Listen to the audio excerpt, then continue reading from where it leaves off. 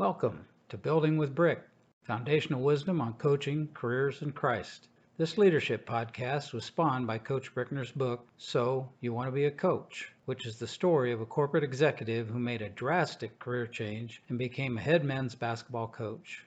Dr. Brickner's book is available in paperback, ebook, and audiobook on Amazon.com, or go to his website, www.drjoebrickner.com. That's DRJOE Brickner.com. Now, here's this week's podcast.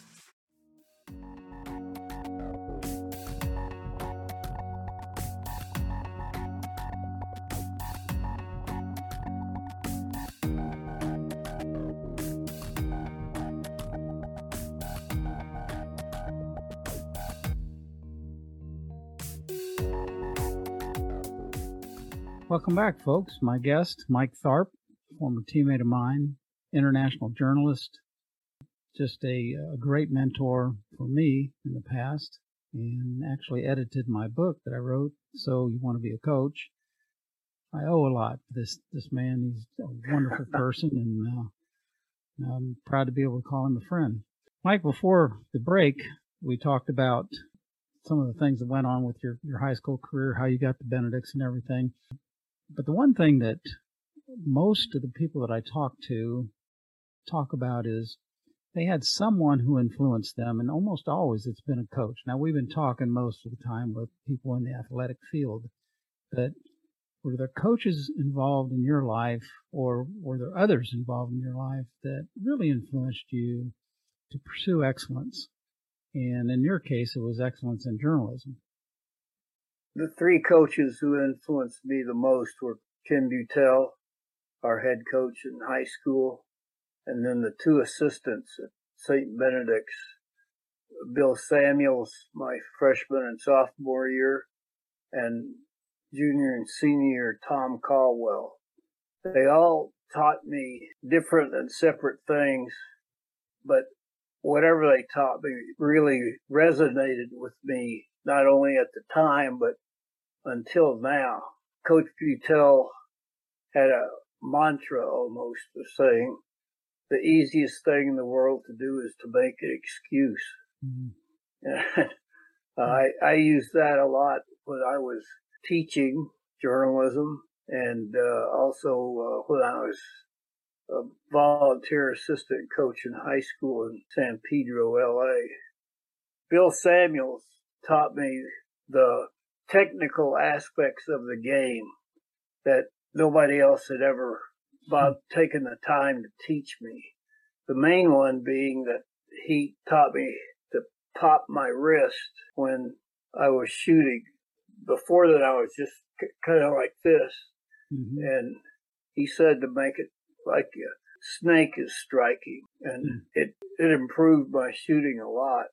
But it had started from a very low bar. So, and then Coach Sam also broke it down to always step to receive, the pass. Yeah. Another one is a fake is a natural movement cut short. Yeah. Those things that's great. I still remember them. And Coach Caldwell, who you knew for a long time as a player, he taught me the essence of fear as a motivator. he would get right up in our faces, almost spitting on us when he was talking, just by accident, and said, "I want you to get that damn guy. I don't want him coming down the baseline anymore." That's so true. Well, like Greg Glora, our team said, Coach told him once in one of the championship tournament games that, Greg, if you'd missed that shot, you've been sitting over here with me. That's an assistant coach.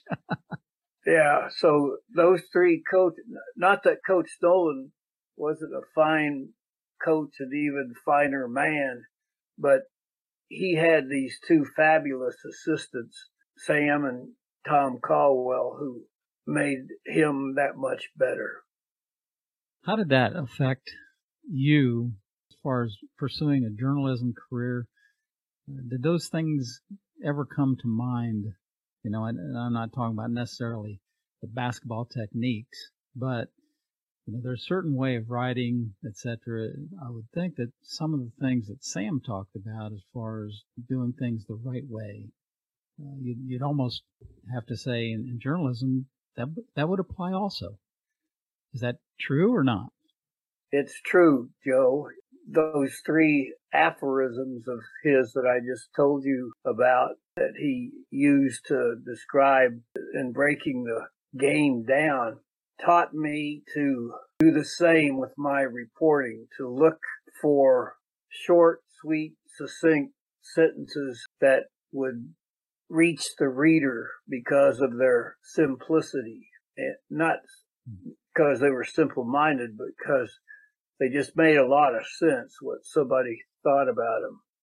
And so I applied that to interviews with people. I'd keep my questions to a minimum and let the person I was interviewing hog the conversation, because I didn't make any of my judgments till I got back to the typewriter or later the computer keyboard. I just smiled and nodded and wrote everything down and then made my judgments when I got back. Sam taught me that part. Coach Butel taught me never make an excuse. It was like almost a prayer hanging over me. So if I messed up, and I did from time to time in my journalism career, I blame nobody but myself. And finally, Tom Caldwell taught me that intensity is fine if it's channeled, if it's funneled into something productive, something meaningful. You can't just be pissed off and expect that to be the way to success. You have to be intense, but with a purpose. I don't think I've heard anybody say it that way before. Boy, you nailed it there with Coach. He was so intense, but as I say in the book, and as we've talked about before, we loved the guy. We loved him because he made us better. And we knew in his heart that's why he was pushing as hard as he was, because he wanted us to be the best we could be. I tried to use that in my coaching techniques too, but he was excellent at that.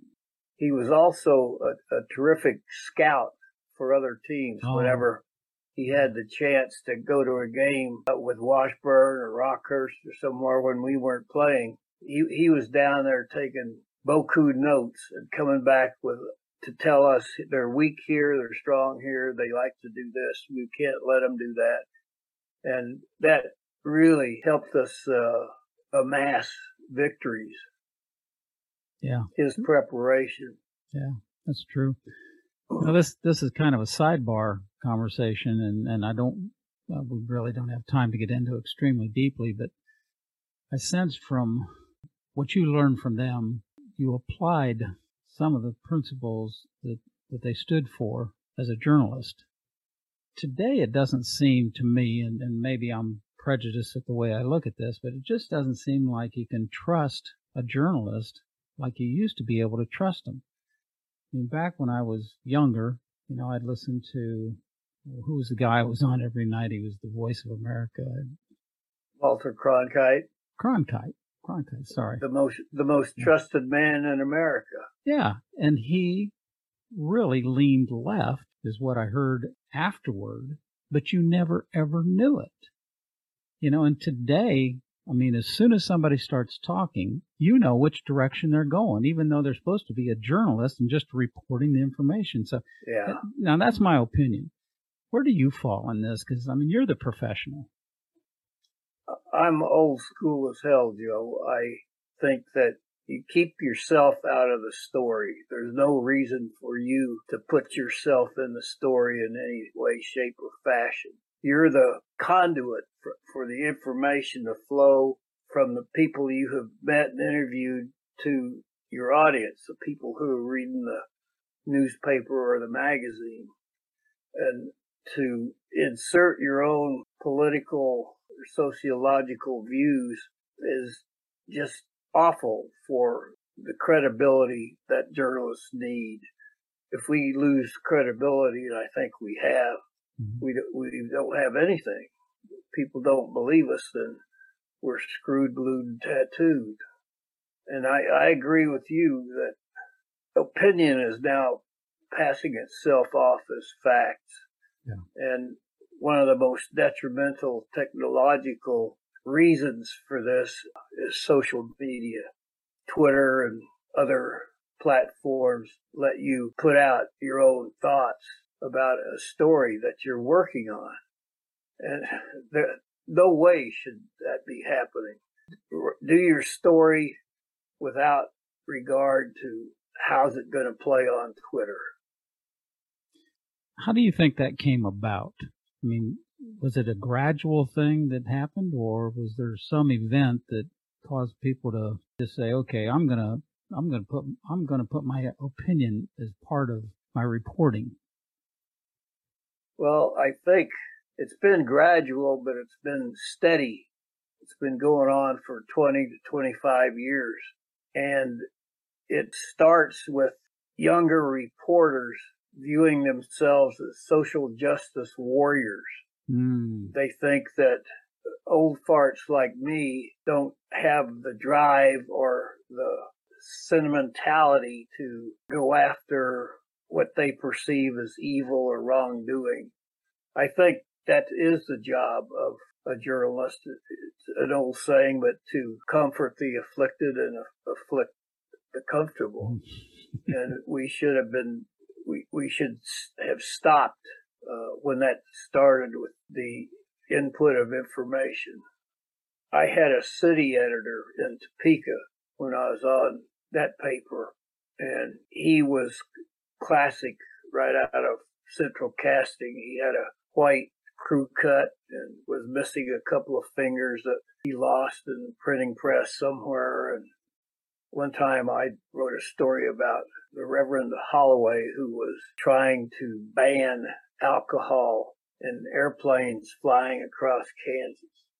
He wanted Kansas to be a dry state, but airplanes had to stop serving booze, in his opinion. So I did a profile of him and went out the next morning, picked up the paper in the driveway, looked at it. There was my story with my byline. I went on down to work, and I was at my desk when I hear Pete Peterson, that's the city editor, yell, "Tharp!" And I thought, oh, shit. So I went over to his desk, and he said, "You got a front page story in the paper today, right?" I said, "You put a lot of time and work into it, didn't you?" I said, "Yes, sir." And he said, "Yeah, you did, but you misspelled his name every freaking time you used it in the freaking story, except you didn't say freaking." And of course, this is right in the open bay of the newsroom where anybody and everybody could hear me getting my ass chewed out. But it's something I never forgot, obviously. I tried to apply that to the kids I taught, too. I scared the hell out of them the first couple of days of classes.